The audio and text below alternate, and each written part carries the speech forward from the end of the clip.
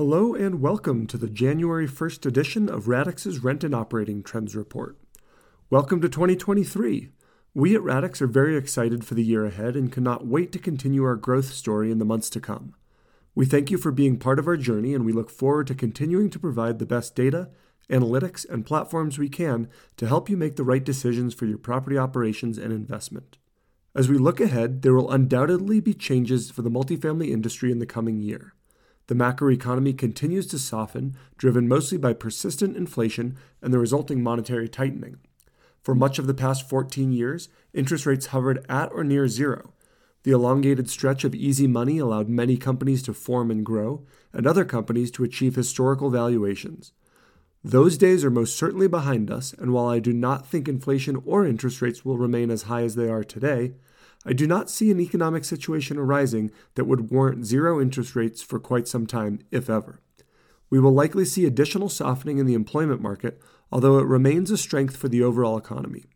Investment activity will also slow as buyers and sellers grapple with new interest rate expectations and challenges persist on how to value properties in the current borrowing environment.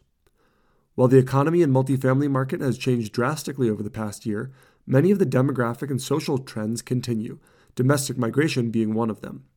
According to U-Haul's annual one-way truck rental analysis, Texas, Florida, and the Carolinas were once again the most attractive destinations for movers in 2022. California, Illinois, and New York saw the most outmigration as the coastal gateway markets continue to lose population to more affordable and less regulated locations. Overall migration slowed last year compared to record highs in 2021, however the same trends carried through, with the Sun Belt benefiting from Midwestern and Northeastern outmigration. Virginia, Tennessee, Arizona, and Georgia were all in the top 10 states for in-migration, while the popular southwestern states, Colorado, Utah, and Nevada, ranked 11th, 12th, and 13th respectively. The multifamily industry had a quiet week last week as expected, with most leading indicators showing little if any changes. New leases signed and net effective rent were unchanged last week, while traffic, occupancy, and lease percentages fell modestly. I anticipate greater activity in the coming weeks as the new year begins. Traffic fell slightly in most markets last week, however there were a handful of Sun Belt markets including Orlando, Austin, and Jacksonville where traffic increased. Not only did these markets outperform in the last week, but they maintain higher traffic levels than the national average, a further indication that elevated migration is impacting apartment operations. Jacksonville, Austin, and Raleigh saw an increase in leases signed last week as these markets continue to have strong conversion ratios to go along with the lofty traffic numbers. The national occupancy rate fell another 2 basis points last week to 94.33%.